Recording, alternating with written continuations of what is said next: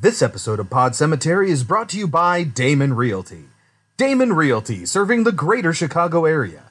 We just had 2 amazing properties open up, one of which requires only minimal reflooring. Damon Realty is under no legal obligation to disclose any other anomalies, including but not limited to multiple homicide or haunting.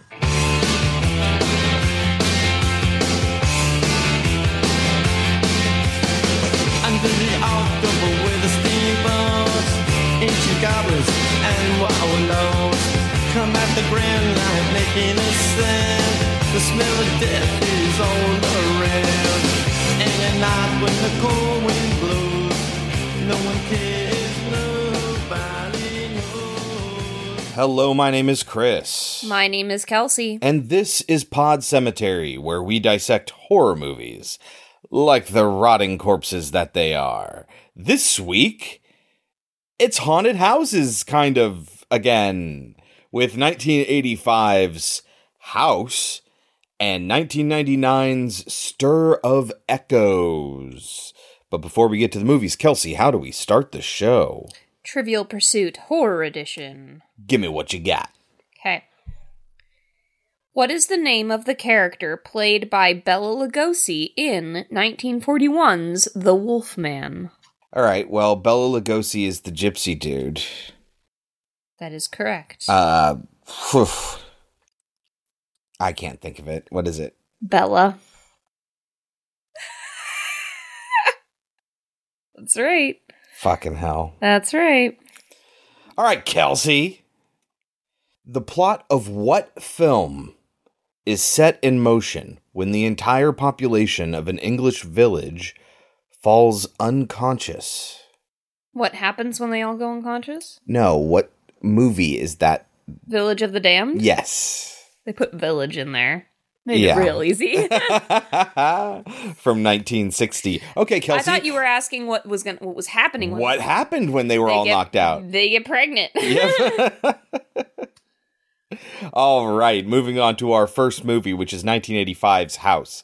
And let me tell you, 2 things about this movie before we even get started. Number 1, it's almost impossible to Google, to look up in any Rotten Tomatoes, Metacritic, CinemaScore, Wikipedia even. Because what do you Google? House? 1985. Yeah, only sources can't decide whether it's 1985 or 1986. We usually go by IMDb, and IMDb says 1985, but Wikipedia says 1986. I literally had to type into Wikipedia's search function because there were over 500 results when I tried to Google this. Even just House film. It didn't work. I had to put House, open parentheses, 1986 film, close parentheses, and then I could search and it would take me there. It was absolutely ridiculous. How did I get to Rotten Tomatoes, do you ask? Well, I couldn't use Rotten Tomatoes search feature at all. I had to open up iTunes, because I know if you can find the movie in iTunes, it shows their Rotten Tomatoes score there, and get into it that way. That's how difficult it was to do anything on the internet related to this movie. That's number 1. Number 2, have you ever heard of a concept called semantic satiation or semantic saturation? No. It's the concept where, usually it refers to audio, but it also refers to actual spelling, words on a page. Okay. Where you see or hear a word so much that it loses meaning and becomes gibberish. Yeah. Yes, that happened to me. House just did not look right for a long time, looking at the word house so much. Marshmallow was the first word I remember from being a young kid that ever happened to me on. And I thought that was the weirdest fucking thing. So when I found out there was a term for it, I committed that to memory. It is a weird feeling when it happens. Yeah. Because you're just like, I know that's a word, but my brain is telling me it's not. So we are going to talk about 1985's House. Subtitled, by the way, Ding Dong, You're Dead. Directed by Steve Miner. Written by Fred Decker and Ethan Wiley and starring William Catt, Kay Lenz, George Wendt, and Richard Mall. What is House about? A writer inherits a house from his aunt who claimed that the house was haunted, and he goes there and finds out if it really is. Good. Like it. Should people watch it? Yes. Yeah. Because it is weird. It is weird. I was not expecting it. Like the beginning part, I was like, it's pretty good. And then it just goes into weird places that you weren't expecting it to. Apparently in the original script, it didn't have any humor in it whatsoever. That was done in the rewrites. And it commits to comedy. It does. In much the same way that Sam Raimi does. But it's not anywhere near the caliber of like Evil Dead 2, for instance. Right, yeah, it's not quite there, but like. But if you want to see like silly monsters in costumes, very silly and monsters, dropping jokes and laughing and stuff, and bizarre concept, it's a very strange movie. It is strange because it's not really a haunted house, but we'll get into that. Yeah. Kind of. That's not what it ends up being about. All right, well, you can take our advice or leave it, but when we get back, we will talk about 1985's House. Ding dong, you're dead. This is a house where no one should live. Woman lived here before you was nuts. Wouldn't be surprised if someone just got fed up and offed her. She was my aunt. Heart of gold, though. Roger Cobb has come here alone. Daddy? But no one is ever alone in the house. This house knows everything about you. Leave while you can. No! It has been waiting for him. Now,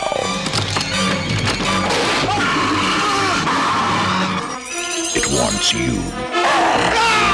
Horror has found a new home. House. Enter at your own risk. All right, Kelsey, can you get us started on the plot of House? So we get to see this really pretty house. It's a Victorian house. I love that architecture. Yes. And we get some weird colors over the house at the beginning.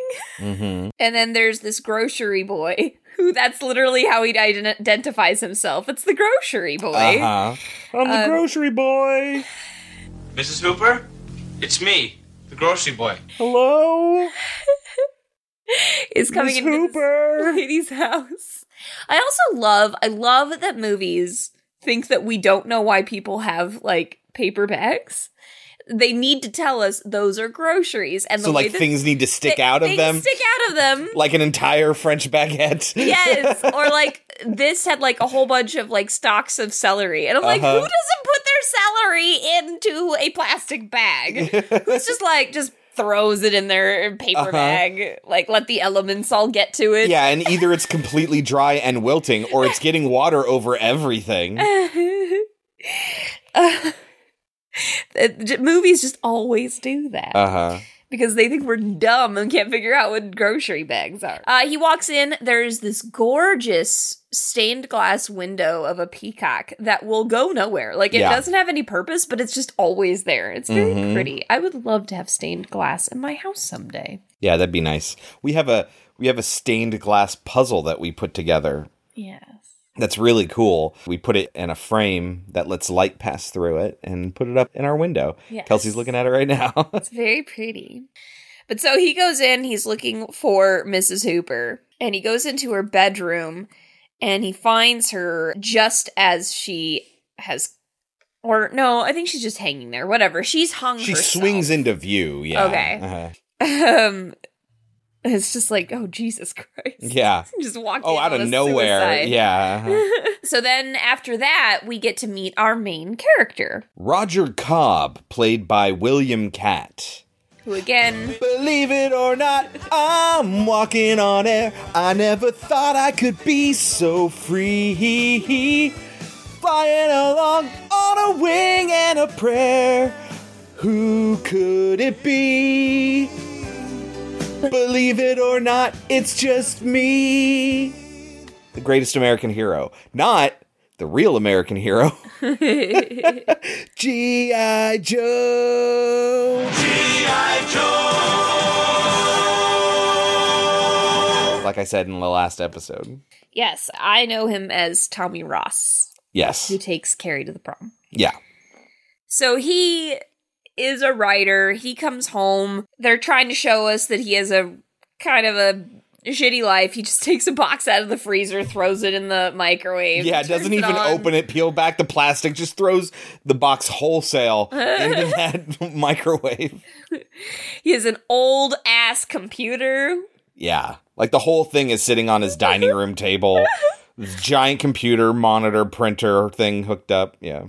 And when he sits down to do it, he sits on a chair that's higher. He sits down to do it. Sits down to write. The chair is like too high. Yeah. So he needs to like lean over. He needs to like lean over. And it's just like, he's a writer. That is what he's supposed to be doing most of his time. That would be so uncomfortable and painful. I use a little tray that's specifically made for this that I can change in height and angle. And wherever I sit, I can use that. He should have gotten one as well. Yes. So Roger Cobb is alone in his home because he and his wife have separated after the disappearance of their son, Jimmy. And Jimmy was outside with Roger, and Roger looked the other way or something. And when he turns back, his son is gone. And he runs out, and his wife's like, "What's going on?" And he's like, "Where's Jimmy? Was he with you?"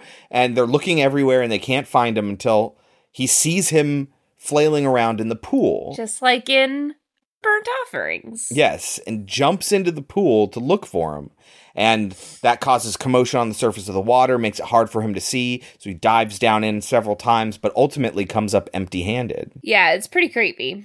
Yeah. So Jimmy is gone, and Roger and his wife are separated. So he is at home alone and trying to write another book because it's been so long since the last book that he wrote. We actually see him signing autographs in his books, and we see all the weird people that come up and say hi to them. I imagine that's pretty close to what the experience is actually like for people. And he decides, instead of writing another horror novel, he wants to write about what he went through in Vietnam, because it still haunts him to this day, and he feels like if he can get it all out into a book, he can free himself of that weight. So he finds out his aunt committed suicide, and he goes to her funeral. Oh, and we didn't mention that when the boy disappeared, the aunt said it was the house. Yeah, and the wife told her to shut up and got all upset about it, and she's like, "Oh, will you shut up, you old bat?" Yeah, it's a testy or whatever it is that she says. It was the house. It was the house that did it. Right, Mrs. Hooper, we understand. Telling you, Roger, it was the house. Will you shut up? Will you shut up just for once, you old bat? Touchy. Yeah. That's where you start to get the hints that it could be that, oh, the aunt is just nuts, or it could be that this is actually a comedy. It doesn't quite nail it down yet. And it really doesn't until he sees his first, monster. Yeah, then it changes. Which is a while into the movie. Yeah. He visits his aunt's home, and he's talking to the realtor, who works for Craven Realty, by the way. Probably a reference to Wes Craven. Also, his aunt's name is Hooper, potentially a reference to Toby Hooper. And he decides he's not going to sell it. He was raised there by his aunt, and he's going to stay. And, of course, this upsets the realtor. Yes, and when he's in there, he's visited by his aunt. He has a vision of her. Yeah. And she says, "It tricked me. I didn't think it could, but it did. It knows everything about you. Get out while you can." Yeah. But will he? Of course not. They never do. No. So throughout the movie, especially while he's trying to write, he is plagued by visions of his time in Vietnam, as we knew he would be. And we get to see this whole event play out. And we'll just tell you right now what this event is. He is teamed up in his squad with this giant man named Ben, who is, among other things, Bull from Night Court, played by Richard Mole. And he is a reckless type. He was wearing his bandana and stuff. And they go up ahead to scout ahead. Roger is telling Ben to shut up because Ben's being too loud. And at one point, Ben gets shot. And they're trying to fight off, I assume, the Viet Cong. And when Ben is caught, he begs Roger to kill him. And Roger can't bring himself to do it. So instead, Ben gets dragged away by the Viet Cong. And we assume to die, potentially after bad things have happened to him. Weeks of torture. Yes, and this is the flashbacks. Just know we get this, piece by piece in his flashbacks throughout the movie. Yeah, you don't know that entire story till towards the end. Yes. So he decides he's going to confront the scary closet in his aunt's bedroom. And it takes him a while. He decides, no, I don't need to do it. And then he decides, no, I'm being silly. I'm just going to open the door and take a look at the closet. And when he does, it's just an empty closet and there's nothing going on there. Until... It's not until later... when it becomes... midnight. The witching hour. Yeah, that he decides... I don't even think midnight is actually the witching hour. Is it? Let me... I gotta know now. I think it's like 3 o'clock or something. In the Western Christian tradition, the hour between 3 and 4 was considered a period of peak supernatural activity due to the absence of prayers in the canonical hours during this period. Women caught outside without sufficient reason during this time were sometimes executed on suspicion of witchcraft. Wow. The phrase witching hour was first recorded in 1835. More recently, the hours between midnight and 2 a.m. have been considered the witching hour. So we're both right. And he does go up where he hears noises or whatever, and he opens the door, and there's this giant demon thing that comes crashing out of it, and holy crap. It's very Hellraiser. But it's like frightening. Like it comes out of nowhere. You are not expecting it. You're a little tense, but you don't expect full-on giant demon to come popping out of this door. And maybe contrary to what you might expect to see in a movie, Roger gets very, I need to prove that this just happened. He manages to close the door. We haven't said that he has a neighbor. Yes. Played by George Norman. Wendt. Norm from Cheers. Norman. Afternoon, everybody.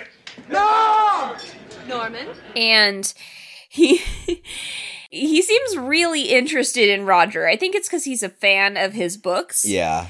And he's just kind of in his house after this like crazy thing happens, at midnight when you're over at your friends' houses without announcing yourself. But he's just like, hey, Roger, what you doing? Hey, Raj. What you doing? Because Roger has set up tons of video cameras, and he strings up the door so he can pull it open from behind the cameras, and lights and everything set up so he can prove that it actually happens. He doesn't manage to do so at first, though. Yeah, he tries to show him, and it's like, it's not midnight, dude. What are you doing? Exactly. And then Norman says, your aunt was Looney Tunes, when he explains why he's doing what he's doing. Do you believe in ghosts? Well, what kind of ghosts? My aunt thought this house was haunted. No offense, Raj, but your aunt was Looney Tunes. Yes. And he's talking to his wife throughout this, who's a big celebrity, apparently, a big actress. And she misses him, and he misses her. And they don't know how to behave around each other, and he keeps beating himself up for being an idiot whenever he talks to her. And ultimately, Harold, who is George Wendt's character, calls her up and is like, yo, there's something wrong with your boy here. I don't know what's up. Could you come over and check him out, maybe?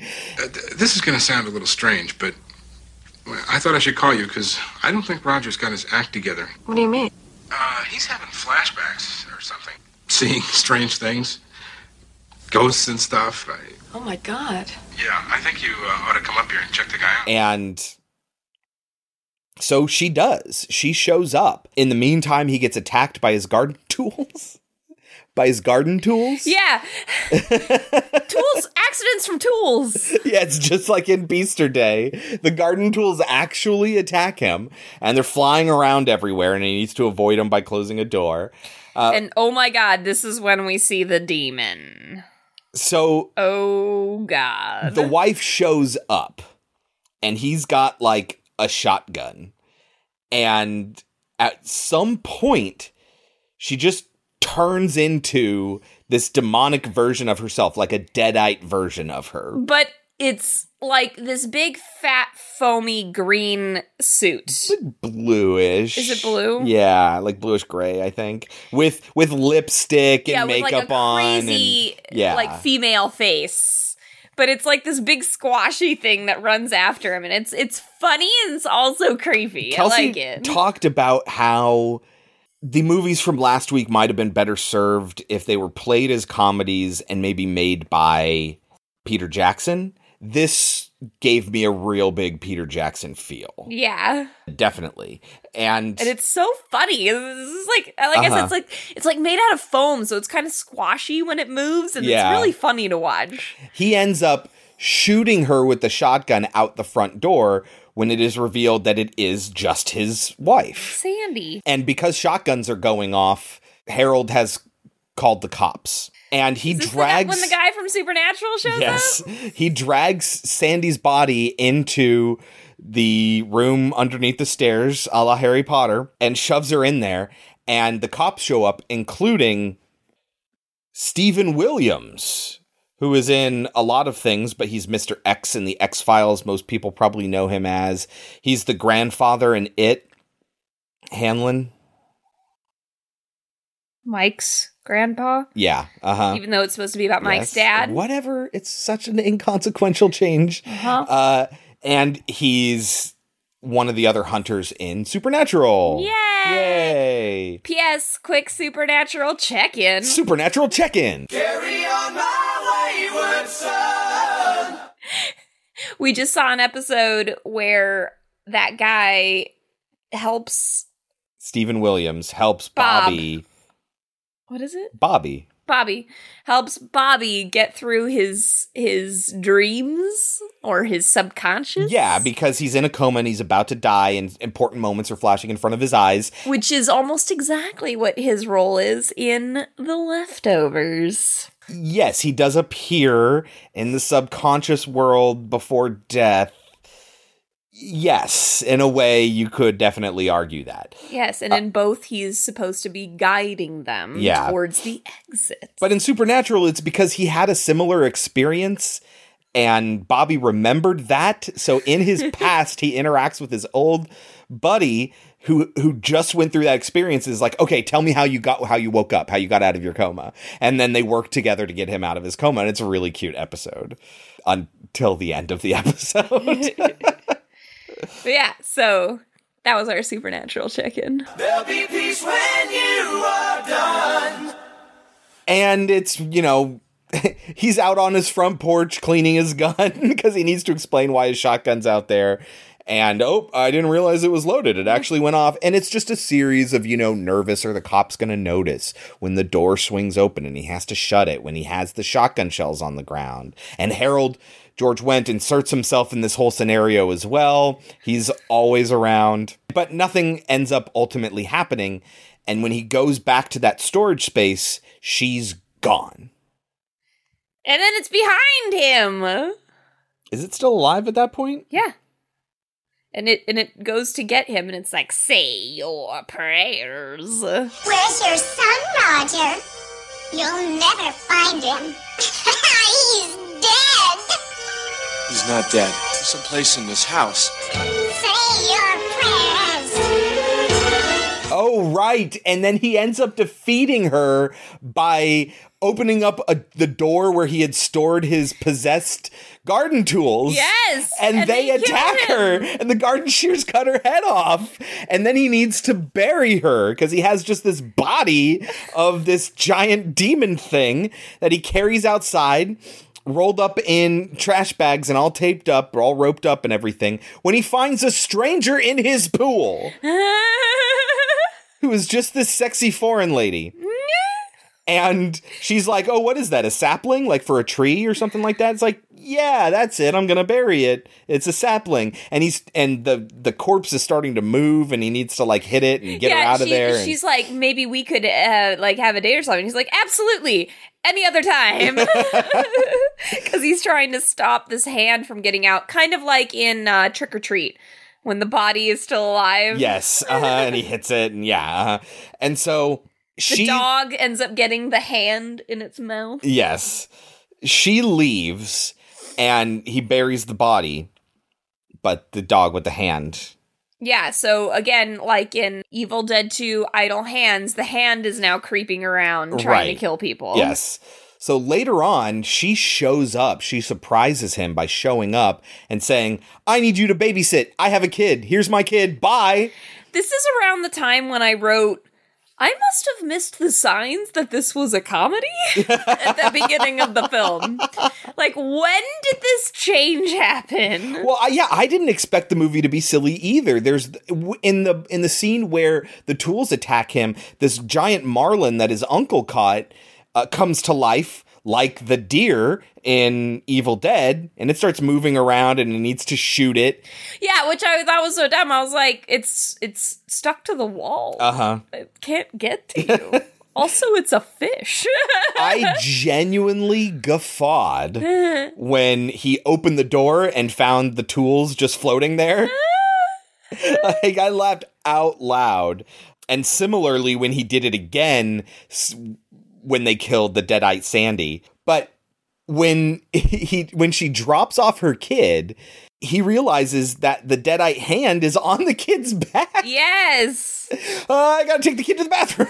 Yeah, so he grabs the kid, takes him to the bathroom. The kid's like, get off of me. And it's just like, Jesus Christ. And the kid starts freaking out, but he needs to like bite the hand to make it let go of the kid. And the kid doesn't say flushing anything, it down the toilet. which is bizarre, but it happens. And the kid doesn't say anything, so okay. And she's just like, even though you just took my kid into the bathroom and made him cry, watch him. Yeah, uh-huh. Okay, so this is when it starts getting a little weird. A little? Just starts to? Yes. So, there are these creatures that kidnap the kid. And they take him up the chimney, just like in Krampus. Yeah, uh-huh. And he's trying to save the kid, and the kid is freaking out, but ultimately he's like, I don't know that there's anything really wrong with this. He's kind of having fun a little bit, right?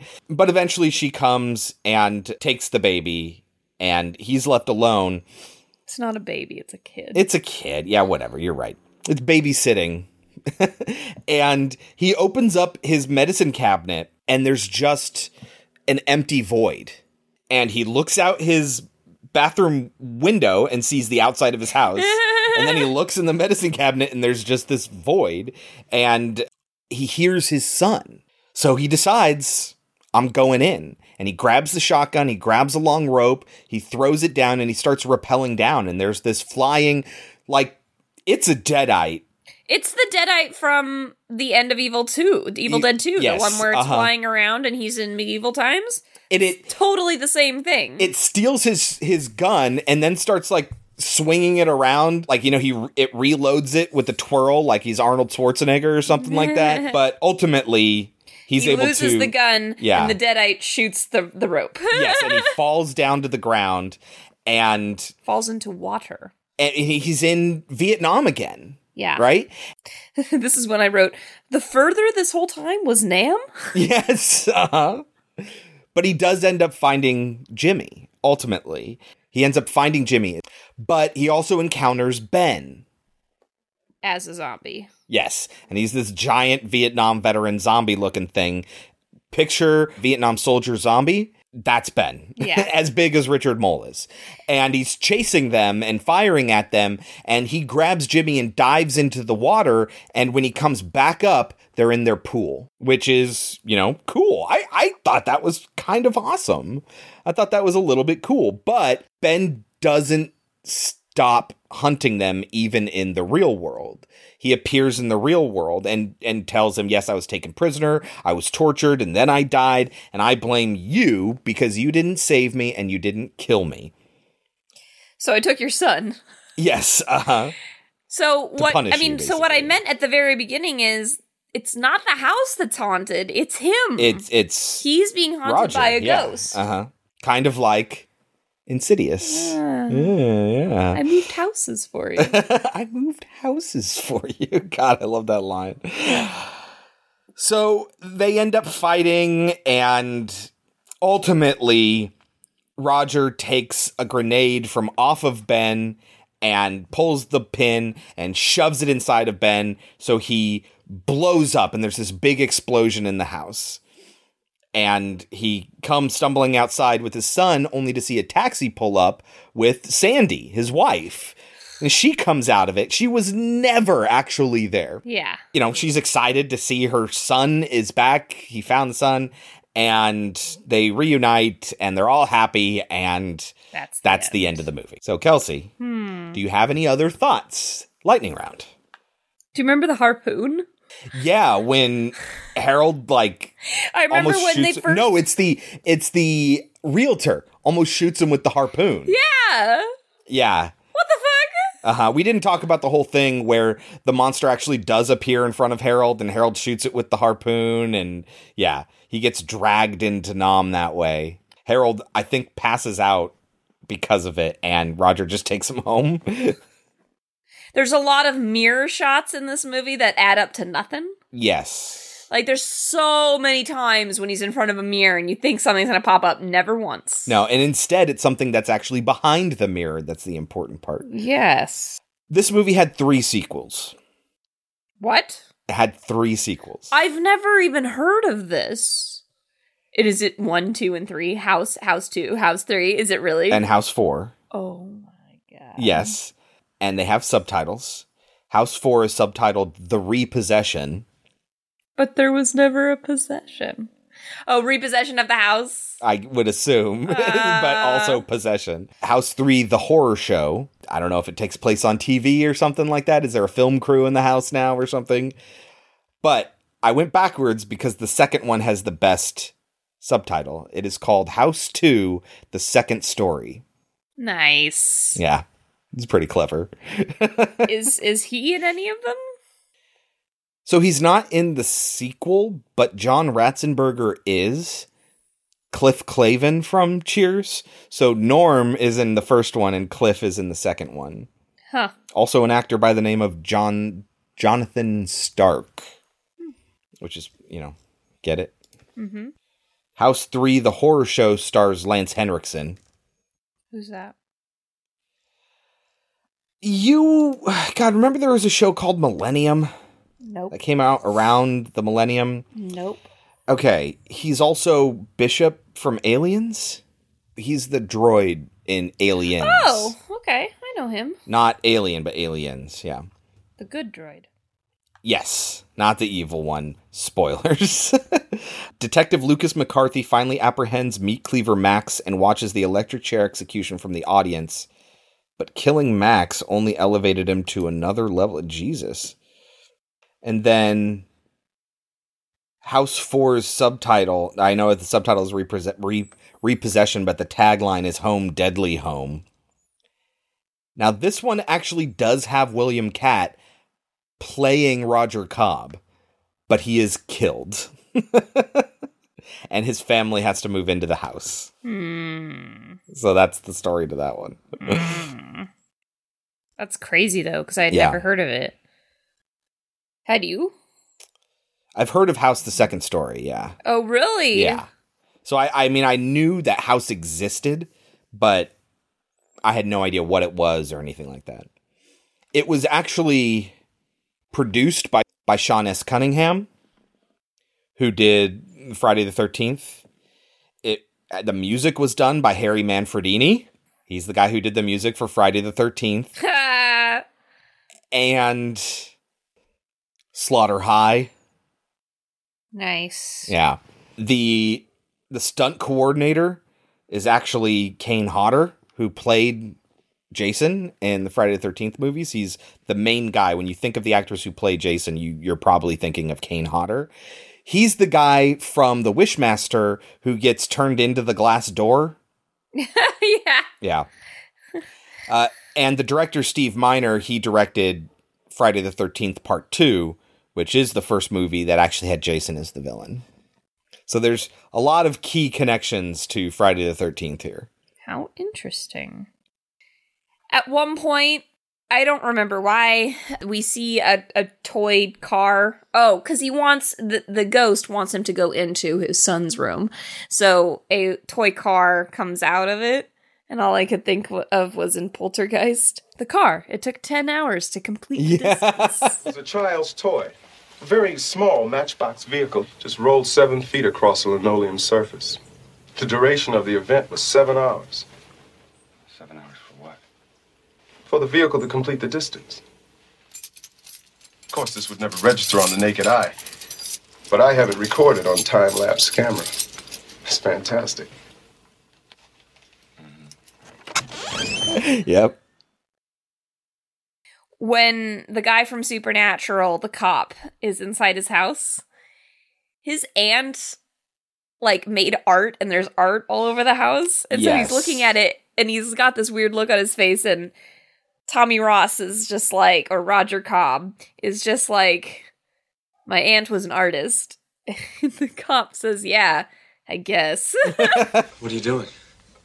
Just looking at this thing here on the wall. My aunt was an artist. Yeah, I guess. There's one of the paintings she did was of gardening tools. What do you think the movie got on Rotten Tomatoes? 60. 58, actually, out of 12 ratings, a Metacritic of 44, and a cinema score of a C. But what would you give it? Well, first of all, overrated or underrated? I think it's slightly underrated. Uh-huh. I'll give it a 70. Yeah, I think 70 is pretty good. I think that's a great score.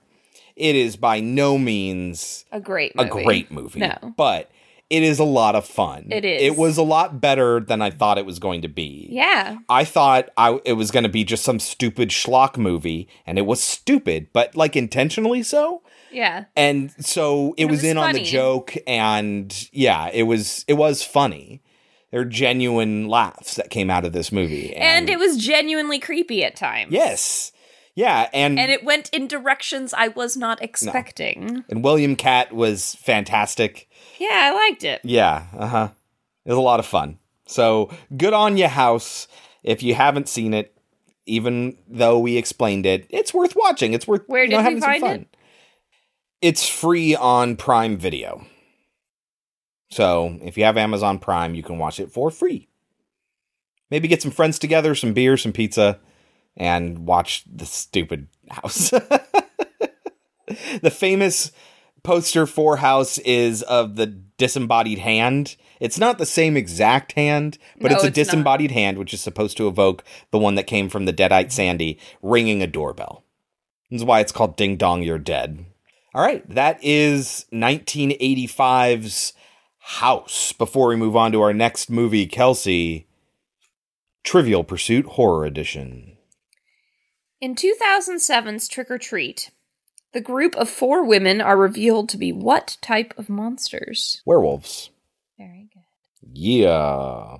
Good transformations in that. Where they just kind of like slough off their skin. Mm-hmm. All right, Kelsey.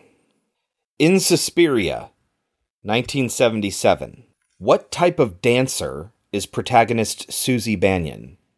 Ballet. She is a ballet dancer. That's right. It's like interpretive dance or something in the remake. It's a modern interpretive take on ballet. The more I think of the remake, the more I'm okay with certain elements I wasn't okay with, but I do not like it. We'll see it again later. Yeah, we'll see it again. Jeez. All right, our next film is 1999's Stir of Echoes. It's right at that 20-year cutoff, so we made a judgment call. We're calling this our modern film, 1999's Stir of Echoes. Starring Kevin Bacon, of course, Zachary David Cope, and Catherine Irby. Written by David Koepp, based on the novel A Stir of Echoes by Richard Matheson, and directed by David Koepp. Kelsey, what is Stir of Echoes about? A man is hypnotized at a party, which opens up his ability to see the supernatural, and he is then privy to a ghost in his home that his son already knew about. Good. Should people watch it? Yes. Yeah, it's on Starz if you don't want to pay for it. So you got to have a Starz subscription, which we took from our roommate. So thanks, Amanda. Yeah, thanks. But should people watch it? Yeah, I like it a lot. I always have. I've always thought it was good. Yeah, I haven't seen it since it came out, and I forgot almost everything about it. And it is kind of desperately late 90s, early 2000s in style. There's a few swerves in there that aren't exactly unpredictable, but if the movie was like just some hack movie, it would have done these certain predictable things, and the movie kind of swerves around those, which I thought was pretty interesting. Mm-hmm. The wife is, in turn, infuriating, and then inspiring, and then infuriating again, and then inspiring again. So be prepared for that. But Kevin Bacon is spectacular in this. Love Kevin Bacon. He's really good.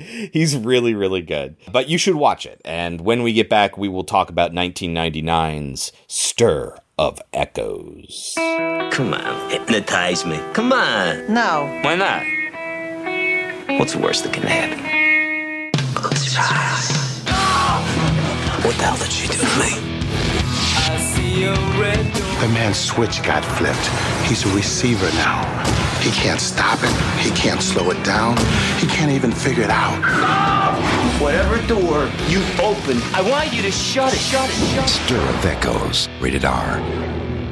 Before we start talking about it, I would like to remind everyone. Oh, yes, thanks. Awesome. This was a recommendation. This comes from Aaron. So thank you, Aaron. Aaron, thank you so much. I enjoyed Stir of Echoes quite a bit. Yes, I have not seen it in probably going on 20 years now, and I forgot everything about it. So thank you for getting us to watch it again. So Kelsey, get us started. How does Stir of Echoes begin? We open on a little boy taking a bath and talking to someone that his father is just ignoring. His father's in the background playing on his guitar, and the kid is talking to somebody else. Right, but when you were a kid playing with toys in the bath, you didn't make them talk to each other and stuff? Or just play talk? I guess. I mean, I don't remember, but I guess I did. I don't remember ever having an invisible friend. Me neither. But I would talk to myself.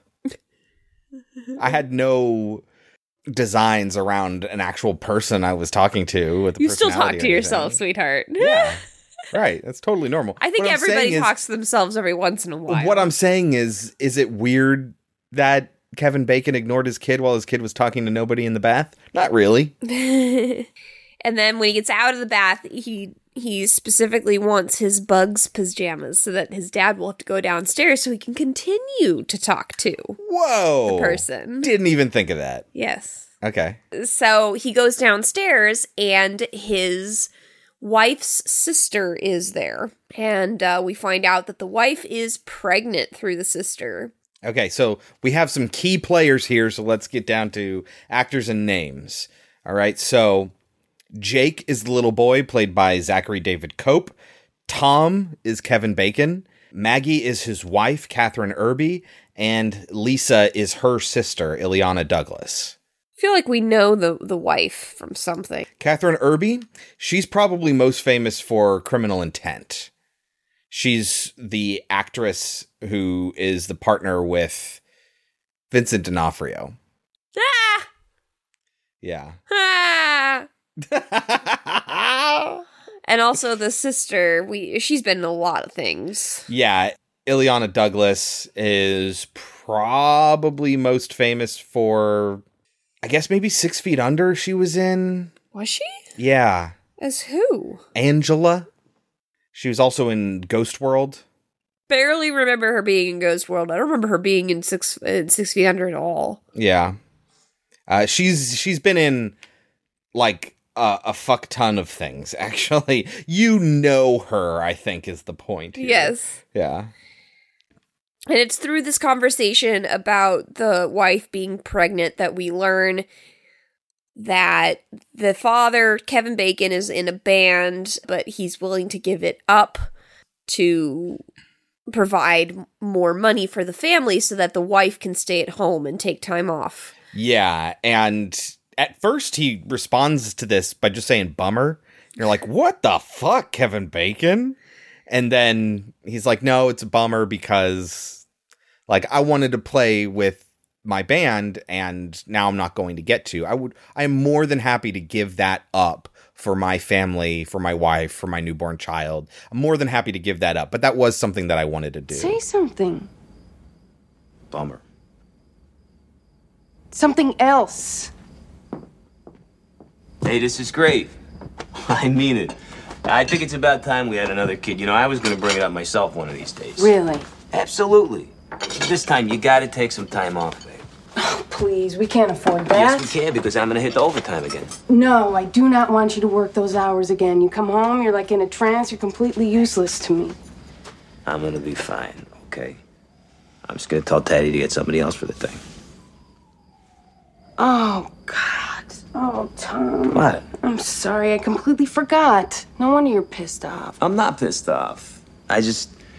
No, I'm not. I'm not. I'm a grown man. I shouldn't be screwing around with some shitty band anyway. So he's like very believable. He's not like an over-the-top douchebag or anything like that. Kevin Bacon does such a good job in this movie. He is so incredibly believable. He is like very it just believable. is a human being. And he is upset because he wanted to do something better with himself. Like he clips wires for the electrical company. He's a lineman for the phone company. And so he just always kind of saw himself as doing something more important with his life. Don't we all, Kevin Bacon? Yeah. And then she's like, later on in the movie, remember when you said you wanted, something better? Well, I'm what you have. So what you're saying is that like you don't want me, and it's like some bullshit thing. Fucking hate her character. Yes, Chris was not a fan of the wife. Then I started to be, and then I wasn't again. And then by the end, she kind of zeroes out. So the reason the sister is over is because the neighbors are throwing a giant block party. So they're leaving the kid asleep upstairs in his bedroom. They're taking the baby monitor with them in case he needs anything, but they're going to be right across the street. Right, they're right outside their house, really. So it's not a problem. Yeah, when we say block party, if you've never been to a block party, it's just basically they shut down the street and everyone's just hanging out in the middle of the street. So they are literally right outside their front. They're not inside I'm sorry. They're not out in the street. They are at a person's house, but the whole block is there. Oh, I'm thinking of the party that's later on. Yeah. After he sees the girl. Yeah. No, I'm talking about the first one inside the house. They are inside the house. But like the entire block is there. So they go to this big party, but eventually everyone else is gone except for our main people. So we've got Kevin Bacon, his wife's sister, and we've got some neighbors. Yes, probably most importantly is Kevin Dunn playing Frank. And why do we know him? He's also been in a lot of things, but he's the dad in the Transformers movies. That's probably where you know him from. He plays Ron Witwicky. He's been in a lot of things. Yeah. And so they're all kind of making fun of the wife's sister because she's very much into a lot of hippie things. And one thing she is talking about this evening is hypnosis, and they are all saying bullshit. Yeah, she's like, I'm basically a hypnotherapist, a licensed hypnotherapist. Or she says she's almost or something. And Kevin Bacon's like, that's another way of saying you're not a licensed hypnotherapist. But so he says, somebody dares her. They're like, okay, fine. So hypnotize somebody here. And that's when Kevin Bacon says, yeah, hypnotize me. Yeah. And she's like, no. And she has all these different reasons. And he's just like, come on, what's the worst that could happen? So then we get this fun hypnosis scene. Yes. So this is a theater in Joliet, Illinois. It's a real theater. And as she's describing to him the things he should be imagining in his head, we actually see that from his perspective, which is, I think, pretty unique. And she tells him, you're sitting in the middle of the theater, everything's black, everything's painted black, and as she's saying this, the real theater is being painted black. Nobody's there, you're by yourself, the screen turns on, you see some large block letters, but you can't make out what they say because they're so blurry, so you float closer to the screen, and when you get there, he sees sleep or whatever it is, right? And so he's hypnotized, and this is a really cool cut too, because we're seeing things from his perspective. The next thing he knows, she's waking him up, And everyone's like, holy shit, that was the weirdest fucking thing I've ever seen in my life.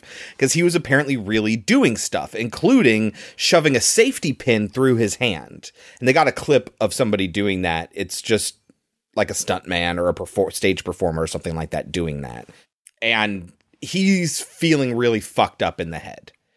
Because he started telling a story about a guy who had beat him up when he was like 12. Yeah, and he's like, I haven't thought about him in years. Yeah, they're like, you were crying and mourning. It was hysterical. What? Are you okay? You were faking it. You That was the weirdest goddamn thing I've seen in my life. You were very cooperative. It was a side of you I hadn't seen before. That happened. You said it didn't hurt. The hell with the pin. I want to know more about Joey Luca. Oh, don't. That's me. Joey Luca was a kid who used to pound the shit out of you when you were 12. And you told us all about it. You were crying and moaning. It was hysterical. Shut up. The guy's a douchebag. Yeah. Now, they do have this really loud note in there because they were worried that people would actually get hypnotized by the movie. So they play this really loud noise when right after she tells him to sleep.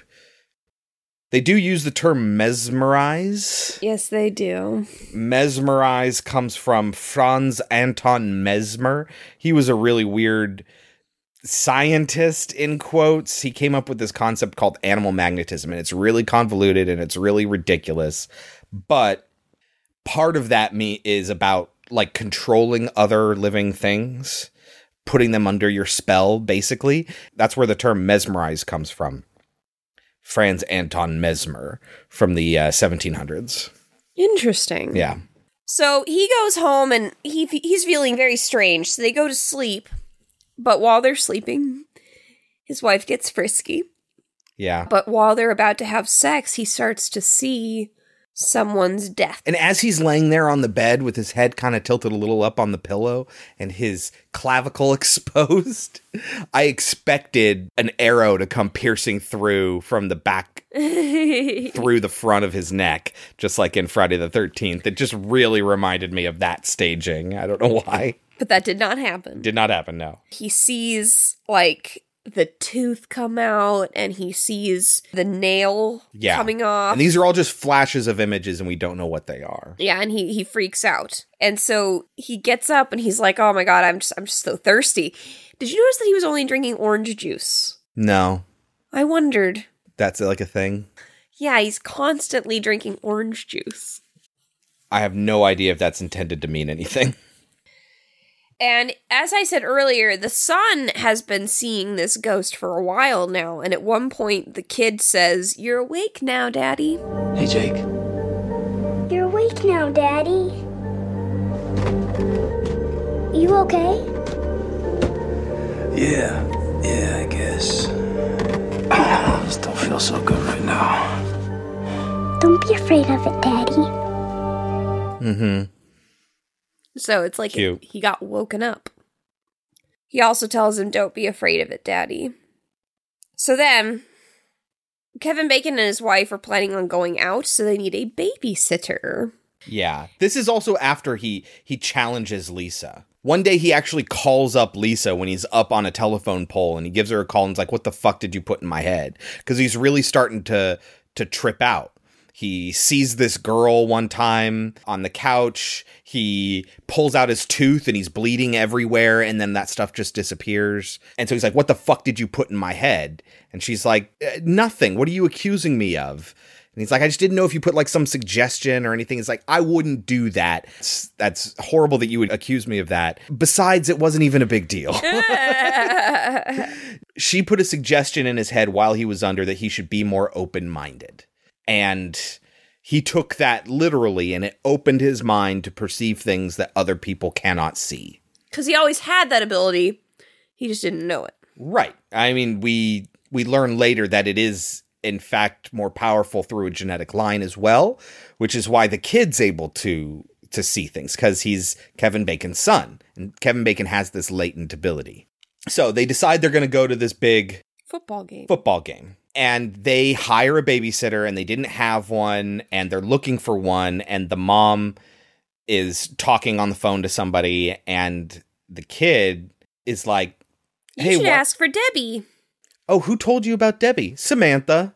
Like, what the fuck is this? Okay, whatever. I guess I'll give... Do you know Debbie? Yeah, I know Debbie. She's great. Okay, fantastic. And they hire Debbie to watch their kid, even though they don't know her from Adam. But every time Kevin Bacon looks at her, he hears this humming and the screen turns red. And it happens a few times during the sequence, and it's really effective at like stressing you out. Call Vanessa. Huh? I said call Vanessa and ask her about Debbie. Anyway, call me back. Bye. Debbie? That's the girl who babysits for them? Yep. Oh, great idea. Pray she's free. How'd you know about Debbie? Samantha told me. Hey, Vanessa. Are you guys going out Friday night?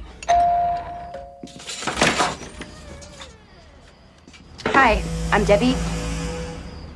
Like, you feel kind of what he feels, and so all of his reactions are understandable.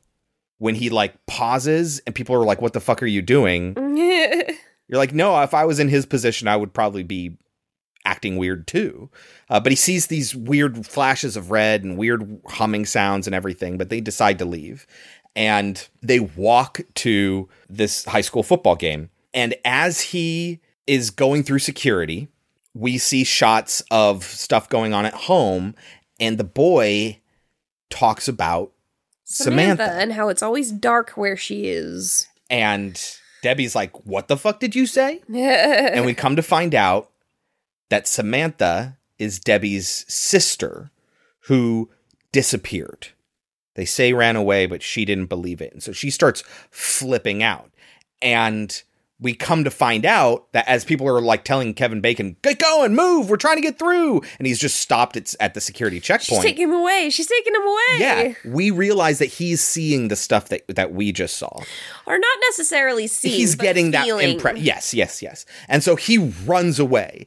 And his wife, who's already through security, kind of sees him and starts chasing after him. But she's a little bit behind. And he runs home and the door's open. And he runs inside and Jake's gone. And his wife shows up and is like, what's going on? And he's like, she took Jake. And she goes to go inside and he stops her. He's not in there. And they go running through town trying to find him. And he's following this red humming. And he ends up getting to a train station. They're like, oh my God, she's straight up kidnapping him, trying to get away. They find her and they cause a big commotion. And the babysitter, Debbie, is like yelling at them and they're yelling at her for taking their kid. And the cops are like, whoa. Let's stop all of this. And they're like, she took our kid. And the cop's like, did you take her kid? It's like, ask him how he knows about Samantha or whatever it is that she says. And it's like, you came to a train station to steal our kid. And she's like, no, I didn't. And Kevin Bacon's like, well, then why did you come to a train station? And it's revealed that that's because that's where Debbie's mom works. And she was taking Jake to Debbie's mom because she thought that Jake knew something. Really, he doesn't know much. He just talks to Samantha. So ultimately, when Debbie shows everyone a picture of Samantha and Kevin Bacon realizes that's the girl I've been seeing, he's like, no, I don't want to press charges. I just want to take my kid and go. And the wife is like, whoa. And he's like, no, just leave it. And as they get away, he tells her that's the girl I've been seeing, because Kevin Bacon has been open with his wife about all of this. He's been seeing things. Yeah. And the wife realizes, oh shit, when my kid said that we needed to get Debbie, he said he got her name from Samantha. Yeah. So they take him home and they're asking him about it, and the kid's just totally ignoring them. And then the kid's voice changes into like this... Yes. Like deep, slow-mo sound. And it's stop like, asking him about that or whatever it is that it says. Stop asking the boy, talk to me. Is Samantha someone who talks to you sometimes, Jake? Can you remember any of the things that Don't ask the boy any more questions. Talk to me. Yeah, that's it. But when that sparks a fire inside of Kevin Bacon, it's like, do it again. And like, I need you to talk to me because you obviously know something about what's going on with me. And then the wife starts losing her shit. And he's excited, but he doesn't hit the kid. He doesn't hurt the kid. And the kid doesn't seem that freaked out. He's just not talking. And yet she is losing her goddamned mind over this. And it's driving me crazy. And he takes the kid downstairs and he's like, okay, can you tell me this thing? What about this thing? What about this thing? And yes, he is very excited. And the kid's just kind of looking at him. And meanwhile, the mom's behind him, yelling at him. And he's like, would you just shut up and let me talk to the kid? And the kid's like, I don't want to talk about this. And he says, why? And the kid says, because it scares mommy. I don't want to talk about this because it scares mommy. See, Mom? That was just a little bit of the thing, but I hate her so much that it just really takes it out in me. So Kevin Bacon kind of loses it after that. He stops going to work. Yeah. He just keeps waiting for images of Samantha to show up, something to happen. And they go to an actual block party where they're on the street and hanging out, and he starts asking everybody about Samantha. Hey, do you know who Samantha is? So they just moved back to this town a couple of months ago into a new place that they're renting from one of the residents nearby, and asking around about Samantha, and nobody knows. And they're like, oh yeah, isn't that one girl? And yada, yada, yada. Oh, that retard. Yeah. Don't use that word. And then the Right. guy starts beating him up. And then the mom says, somebody's always got to ruin it. Yeah. What about you? Do you know her? Who? Tom was asking about that Kozak girl from over by Baldwin. You remember the one who ran away? The retard. Hey, shut up, Lenny. Don't use that word. You're just kind of slow. What, retard? God damn it, Lenny. Why don't you shut your fucking pie hole before I shut it for you, will you? Hey,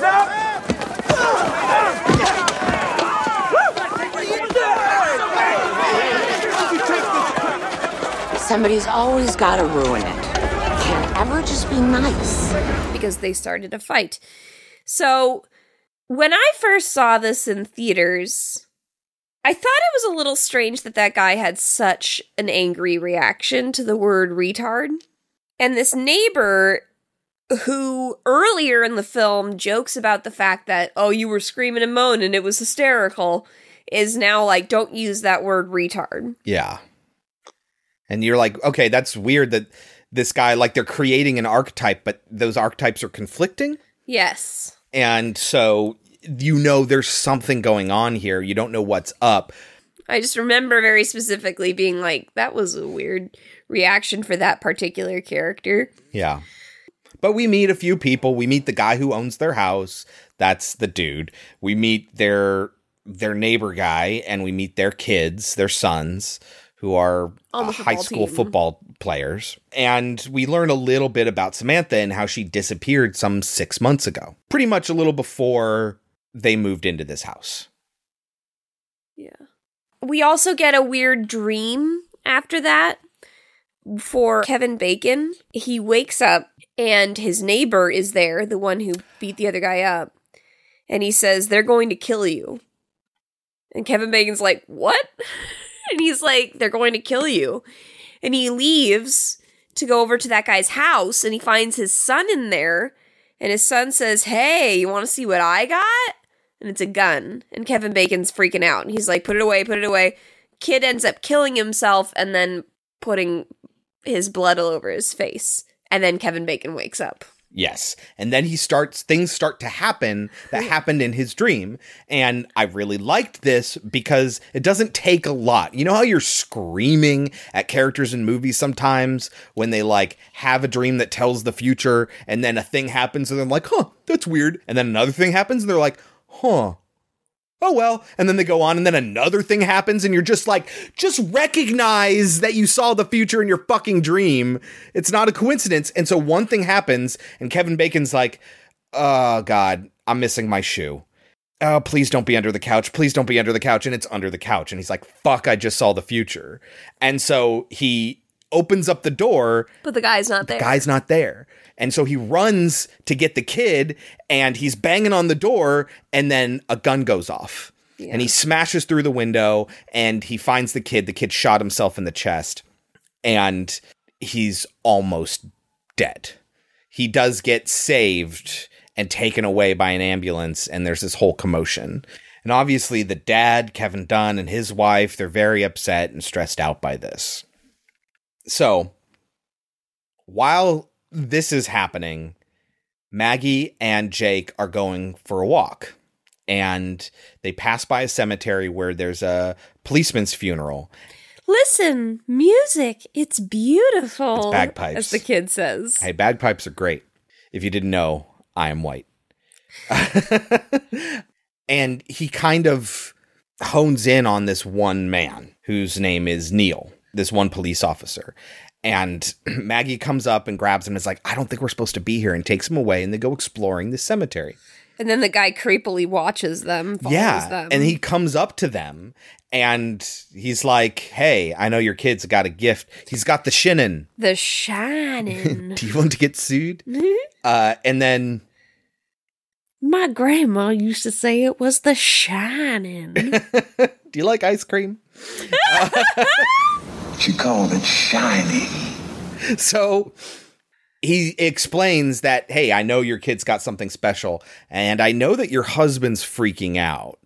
And so... No, he knows that she doesn't have it, so the dad must have it. Right. Yeah. So, and he's like, did this happen to your husband? She's like, yes. How about this? Yes. And it's like, this is important, folks. Maggie gets told by a complete stranger exactly what's going on with her husband. She's worried about her husband. She's freaking out about her husband. A stranger comes up who knows her son's name and whose name her son knows without ever having introduced each other, tells her exactly what's going on with her husband, and then says, tell your husband to meet us here at this time and to come alone. So, what does she do? Doesn't tell him jack shit because she about doesn't this. think that he would listen. She doesn't would believe shit. Bullshit. She does not hesitate to give Kevin Bacon so much fucking shit about everything that he's going through. And when somebody comes by, magically knows exactly what's wrong with her husband, predicts exactly what he is doing, and then says he will be like this until he solves this problem for a ghost. And she's like, what are you doing, Kevin Bacon? And he's like, I'm trying to solve a problem for a ghost. And she's like, fuck you, you're a bad husband and a bad father and da-da-da-da-da. And it's like, dude fucking told you this was gonna happen. And if you wanted to stop, he needs to save this ghost. And you're trying to get him to not do that? What kind of fucking rationality is that? Yes, what he's doing is scary, but you were told this was going to happen. How have you not expected this? How have you not come to terms with this yet? When everyone else is so fucking rational, especially when you're talking like Kevin Bacon, when he takes one thing to match what happened in his dream to guess, did I dream the future? Test that theory and prove it and accept it. She's had all of that except for the acceptance. What the fuck more does she want? I fucking hate her. So anyway, she goes without him to this meeting. Okay. There are a lot of issues I have with what you just said.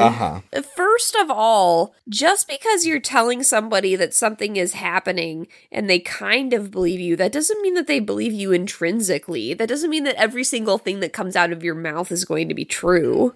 Sure. Think about Poltergeist. After all the shit that he saw, he still didn't quite believe that a woman could read minds, see the future. Yeah, and he was wrong. Yeah, and so is the wife.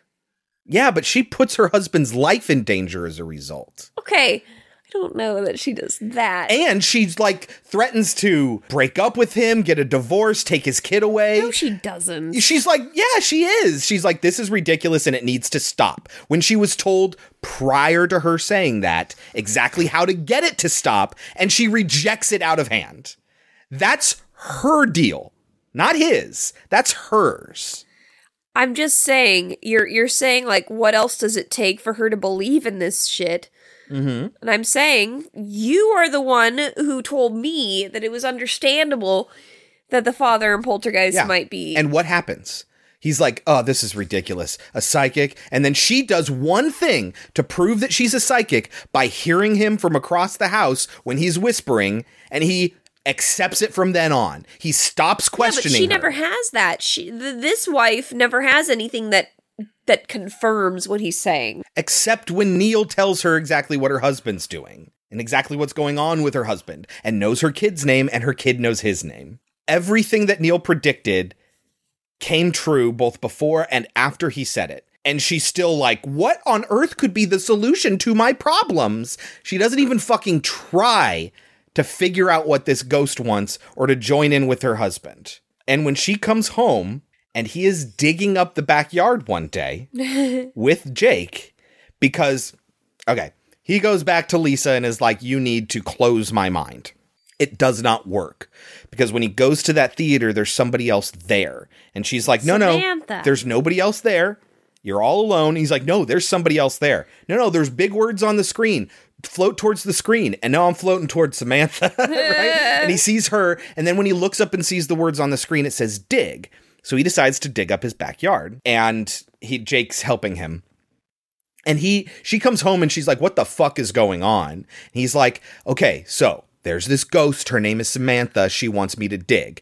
Oh, yeah. No, I heard about this guy named Neil who said you need to help out a ghost. I'm not going to mention that right now because I apparently want to sabotage you. All she can see is that her husband is destroying her backyard. Yes, and she wants his weird behavior to stop. And when someone literally told her it will not stop until X, and then her husband says, hey, I'm trying to do X, she doesn't put two and two together at all.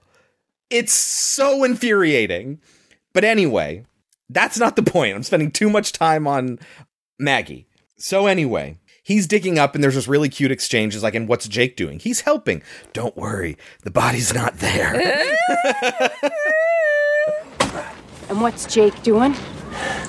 Jake is helping. Tom, can you turn around and look at me while What? I'm talking to you? Exactly. Don't you understand? I'm supposed to dig. Why are you digging? I'm searching. What are you searching for? The question is not what.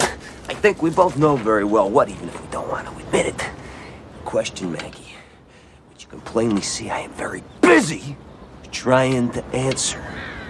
The question is where? Don't worry, he's okay. It's not over there. She goes inside and she gets a fax because people get faxes in 1999. She gets a fax from her brother saying that their grandmother is in the hospital. And when she tells that to Kevin Bacon, he says, what? Oh, no, oh, shit. And she's like, what about my grandma, Kevin Bacon? And she gets a phone call. And when she answers the phone, he gets up. He's like, oh, shit. He gets up and he leaves. And she gets the phone call from her brother saying she passed away. Now, your husband knew ahead of time that your grandmother was going to die. Yet another proof that he's psychic in some way. And yes, you're upset because your grandmother passed away. She practically raised you. This is where I have sympathy for her. But she's like, you need to come with me. And he's like, are you insane? I'm nuts right now, and I'm trying to fix my nuts. I can't do that with you. You want a nuts person coming with you to this funeral? She's like, I just want you coming with me to this funeral. And so that's where I'm like, I sympathize with her here. Like that, I get it. I understand that. But he's like, nah, you should probably go and you should take Jake, get him out of here. I'm going to pursue this on my own. And he keeps digging up. And that's when she leaves, that's when he decides to start tearing up the floor in the basement because there's nothing in the backyard. And so he starts checking out the basement. He starts taking a pickaxe to the basement and he goes through the floor in the kitchen and he doesn't find anything. And she calls him and he's like, nah, it's cool. Everything's cool. I feel a lot better now. And she's like, well, you should come up here. And he's like, what? No, that doesn't make any sense. I'm really exhausted. I'm going to get some sleep. She's like, no, I'm coming to get you. And he's like, shit. And then we see the whole place is torn up. Yeah, he's been tearing up the bottom of their floor. Yeah, the whole place is just completely torn up. And so that's when he goes into the basement and he digs up that. But he ends up... It's still not in the basement. No, but he ends up finding a loose brick and a brick wall down in their basement. And he starts tearing away the brick wall. And this is where he finds the dead body of Samantha. There it is. And he reaches out and he touches her. And we get a flashback. And we see Samantha, played by Jennifer Morrison, who is Swan on Once Upon a Time. And when I first saw her, I thought she was Snow White from Once Upon a Time. Jennifer, whatever her name is. And no, it's her daughter character, Swan, from Once Upon a Time. Do I know too much about Once Upon a Time? Maybe. Couple of things. When he's pulling out the bricks, there's like no mortar. Right, it's totally dry. It's just such a shit job. Yeah. But we see a flashback, and we see this girl. Yeah, but here's the thing. He opens up, and there's a dead body in there. He starts touching shit. He feels compelled to. Yeah, no, I understand this. Touch anything. I understand that, but he feels compelled to reach out and touch her, like it's not really his choice. So we get a flashback, and we see Samantha walking by, and we see Kevin Dunn's son and the other high school kid. They're hanging out in this, I mean, I guess you could say abandoned house, which is Kevin Bacon's house. Yeah, before he moved in, before it was done being made. And it's St. Patrick's Day. Yes. Which I did not know. So we could watch this for St. Patrick's Day. But they're drunk and hanging out and listening to music or whatever, and they invite her in because they think she's hot. She's also really slow, so they can take advantage of her. Yes. And they tell her, like, oh, we've got a surprise for you. And they get her inside, and it's very clear that they're drunk, and she's just like, I don't think there is a surprise. But they keep her in there. And they take off her coat. Yeah, and it escalates. It escalates, and they pretty much want to rape her. Yes, they don't get to because she fights back and she's screaming. She won't stop screaming, and their decision to get her to stop screaming is to put a bag over her head because apparently they have no idea how oxygen works. Like, it's the dumbest thing. Because the idea, I don't think that they're supposed to be doing it in a malicious manner. I don't think that they're trying to kill her. They're just drunk and panicky. I guess, but like, how dumb do you have to fucking be? They're pretty dumb.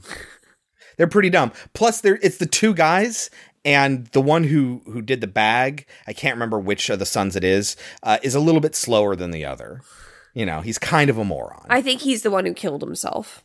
Okay, Kevin Dunn's character's son. Yeah, so he's the one who does it, and so the other one's like, what the fuck did you do? It's like, I had to stop her screaming. Do not put that in here. That's like almost literally what he says. Yes. He fucking kills her, you dick. I know. I'm trying to lighten the mood here. Trying to lighten the mood. We're talking about a girl who's almost raped and then murdered. Yes, I understand. It's pretty heavy.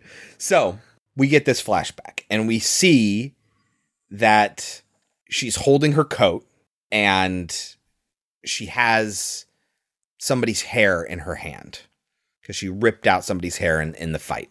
And so, Kevin Bacon goes to Kevin Dunn's as a courtesy house. Because his son is in a coma. Yes. And like, I'm sorry, but I need to tell the world that your son did this. He says to him, I think your son and this other dude's son did something really bad, and I'm going to tell the police. But I figured since we're such good friends, I owed you the courtesy of letting you know ahead of time. And so he takes him over to the house, and the guy's like, oh, hold on, just let me grab something real quick, right? It's like right away, you know, he's getting a gun! Very obviously. Yes. And he does. So he takes him into the basement, and he shows the body, and he's like, and there's hair, and I think they'll be able to identify your kids from that hair. And Kevin Dunn pulls out the gun, which you were expecting. And then Kevin Bacon's like, whoa, hold on a minute. Don't do this. That would be bad. And he tells him, go upstairs. And Kevin Bacon's like, no, I'm not going to go upstairs. And this is when you start to realize he's not going to kill Kevin Bacon. He's going to kill himself. This is when you start to realize, and they say so too. I think he says, we didn't know what to do. We didn't know what to do. Yeah. They already knew about it. And they're the ones that covered it up. Yes. And so while this is all happening, the other kid who didn't shoot himself sees Kevin Bacon digging up in the and they had heard him too. Yeah. He was screaming when he was doing the jackhammer and everything. But anyway, he goes upstairs, then he hears the gun go off. And then he goes to the front door, and sure enough, it's this other guy, the guy who owns the house, going, "Hey, what's going on in here? Let's hang out. Let's hang out here with your son." And he knows right off the bat. He's like, "Oh God, you're going to kill me." Yes. And he tells him a story about how, the water main, it's leaking. There's a lot of damage. And so I was trying to fix it for you. That's why all this digging is happening. And the dude's like, the water main doesn't run through the house, underneath the house. Well, I know that now. Yeah. That was Kevin Smith's response. That was Kevin Bacon's response. It was pretty great. Water main doesn't run under the house. Well, I know that now. And this is when it's revealed. You kind of knew, but it becomes obvious that the real estate dad and his son know that he found out what's going on and are going to kill him, and they start fighting him. This is around the time when Maggie shows up. She earlier took a knife from her husband to go visit Neil, the cop, and do nothing with that information. And so she still has a knife in her purse. And when she sees or hears a commotion or gets a weird feeling, she takes the knife out of her purse and she goes in, and there's this fight going on, and she gets attacked. She stabs the dude in the foot, and it's pretty great, actually. Yeah, no, she's kind of badass in this moment, and it's kind of badass when she takes the knife in the first place. And see what I'm saying? Like, it goes like a roller coaster with you liking her and hating her, or I should say me liking her and hating her. And then Kevin Dunn comes out and ends up shooting the dad right before he's going to kill Kevin Bacon. And he hadn't actually killed himself. What did he do down there when he fired the gun? Nobody knows. Nobody knows. They don't bother explaining it. But that's sort of the end of the movie. We get Samantha. Kevin Bacon sees Samantha out on the street. She puts on her coat, which he's been seeing in a lot of his visions, and she walks away. And she you was see stuck in there, obviously. Yeah. You see several versions and all that of her walking away, and then they're moving because obviously they don't want to live there anymore. They're moving, and as they're driving away, we hear a lot of ghost voices. And as they're driving by, we hear them as they're like coming from the houses that they're driving by. And then the camera kind of zooms in on Jake, and he is obviously hearing these voices. And we get kind of the perception that this is either what he's like all the time, or after all this stuff happening, his mind has opened even further. Yes, and he just kind of shuts out the sound. And I did not know what that was supposed to mean. I didn't know if they were getting ready to like do a sequel, or if maybe that's just the way the book ends, and so they needed to end it that way. There is a sequel. I know there is. And Jake is in it. The actual actor? The character. Oh. But there's not a lot. Like, so he's kind like of an adult. He's kind of a side character. Yes, he's an adult. It was a made-for-TV movie on Sci-Fi called Stir of Echoes Homecoming. And he's kind of a minor side character. And it really doesn't have to be a Stir of Echoes movie at all, apparently. So, lightning round, Kelsey. I wrote down, as much as I dislike her in the beginning, I also love how involved she is. She's proactive. Winky face. Excuse me, but proactive and paradigm, aren't these just buzzwords that dumb people use to sound important? But seriously, she's the fucking worst. I wrote later because, I dislike her. And then she does something cool and proactive. I'm fired, aren't I? Oh, yes. And I'm like, okay, no, I just disliked her in the beginning. Now I kind of like her. And then she does something shitty again. And it's like just all over the place. Can we talk about the coincidences in the movie? What coincidences? So there are a string of coincidences in the movie that all lead towards what happens in the end. when Maggie stabs the dude in the foot, he rears back and he fires the gun he was going to shoot one of them with in the air. It goes through the ceiling into Jake's room, and the bullet goes through his pillow. This was something I wanted to talk about. So when she was at the funeral, she left Jake with Lisa, and she wanted to take Jake with her, but Jake was like, I don't want to go. And she says, why not? I'm scared. What are you scared of? The feathers. Now he has a down pillow. But like, he wouldn't have been in bed by that point. The commotion happened, but it's just a vision that he sees, and he's scared of that. He knows that something bad is going to happen, and he doesn't want to be there when it happens. But he does remind her to take her purse, and that's where her knife is.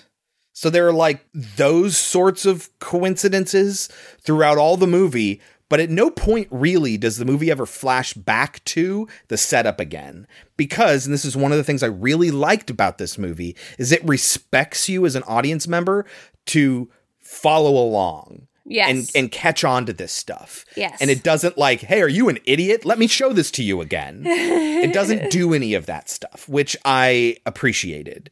It's just, hey, we're going to show you some stuff, and don't worry, it'll be okay. It'll all make sense.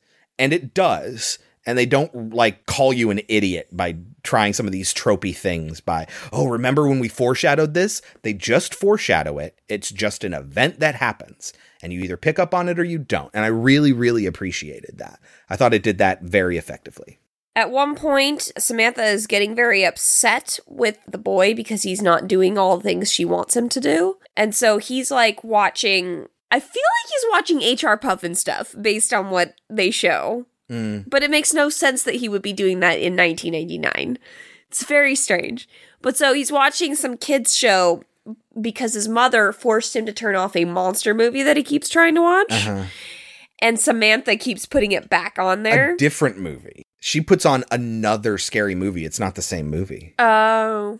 Do you know what the movies are? Is that why I know one of them is Night of the Living Dead. But it's really funny because she keeps changing the channel and he's like, I said no. Yeah. Hey! I don't want to talk right now. Hey!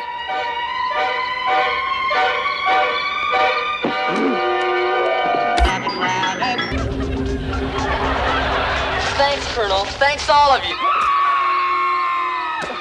I said no. It's really, really kind of cute. It keeps changing back to these zombies ripping out a dude's guts. But yeah, he's like, hey, Mom said no. There was a part where she's starting to show him things and Kevin Bacon reaches out to touch her and it makes him lose all of the breath inside of him so that he can know that she was strangled to death. Yeah. But he's reaching out to touch her and it looks completely different in his mind. Yeah. And then when his wife comes in and touches him and he gets the air back into him, the room changes. And I thought that was cool. Yeah, there's a shot that's really famous. It looks like he's yelling at somebody where he's got his mouth is wide open and he has this kind of angry face look on him. But if I remember correctly, he's not yelling at anybody. This is him in a trance and in pain. He does a really good job. I really, really like Kevin Bacon in this movie. As an actor, I thought he did a very good job. My wife says if I keep watching Kevin Bacon movies, I'll turn into Kevin Bacon. Yeah, my wife says if I watch any more Kevin Bacon, I might actually turn into Kevin Bacon. Fingers crossed. Tremors. I do a Kevin Bacon impression. This valley's just one long smorgasbord. They're under the ground. It's Tremors. For those of you that don't know, Kelsey is referencing a commercial that Kevin Bacon... Was it DirecTV or was it something else? I think it might have been something else, where he plays the world's biggest Kevin Bacon fan. It's really cute.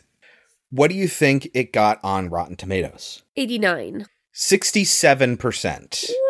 Wow. Kevin Bacon's acting is so genuine that it's creepy, and director David Koepp shows how to create true suspense. Metacritic of 67 as well. Cinema score of B. So people walked out of this feeling okay. Overrated or underrated? Way underrated. I agree. What would you give it? I'm going to give it A 79. That's so funny. I was going to give it a 78. So yeah, no, I think it's definitely that good. It's very good. If it was scarier, it would be higher.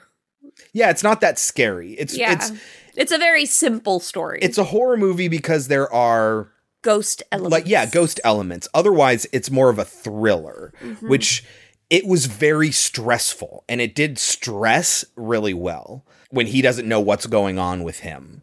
And the movie really got you inside his head. It's a good movie.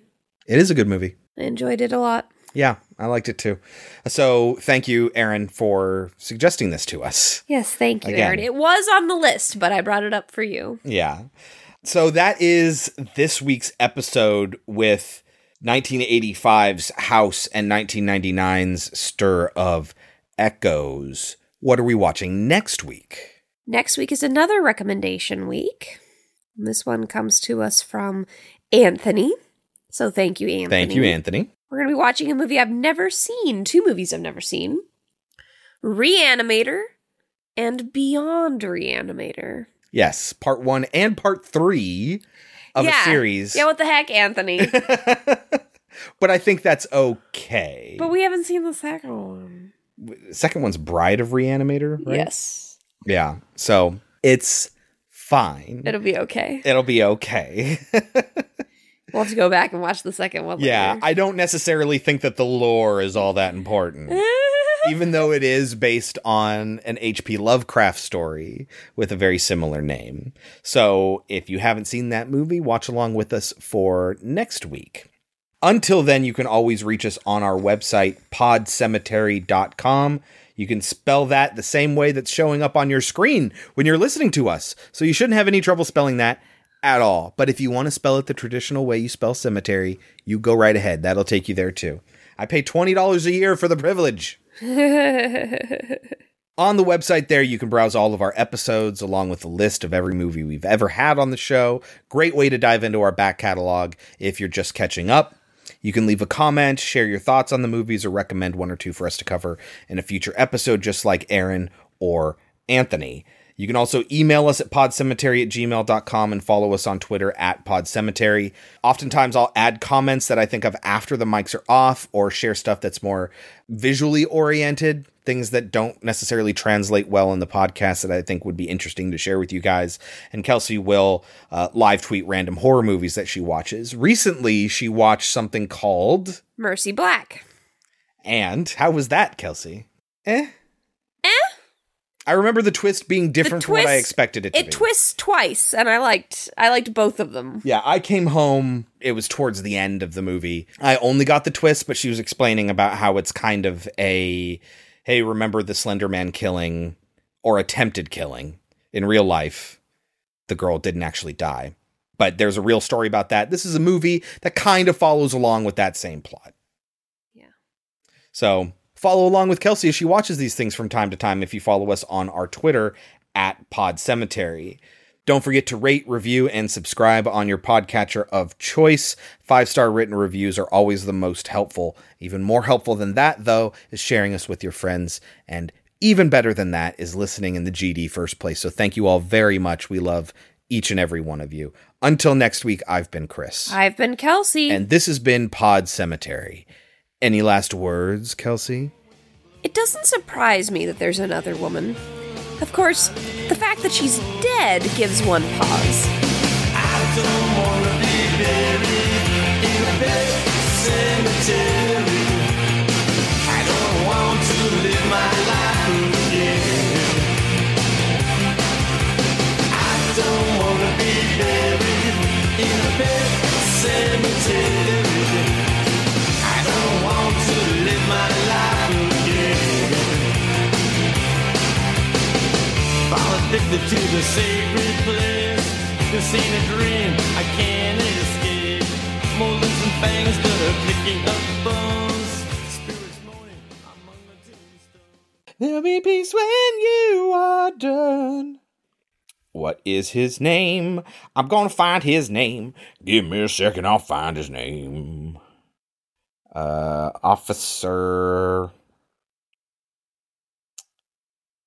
just called cop number 4. plot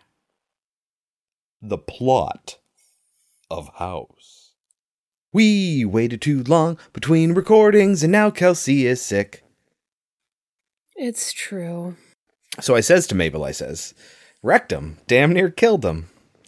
That's gonna get cut, don't worry. What's his face? You know. Yes, that one. What's his face?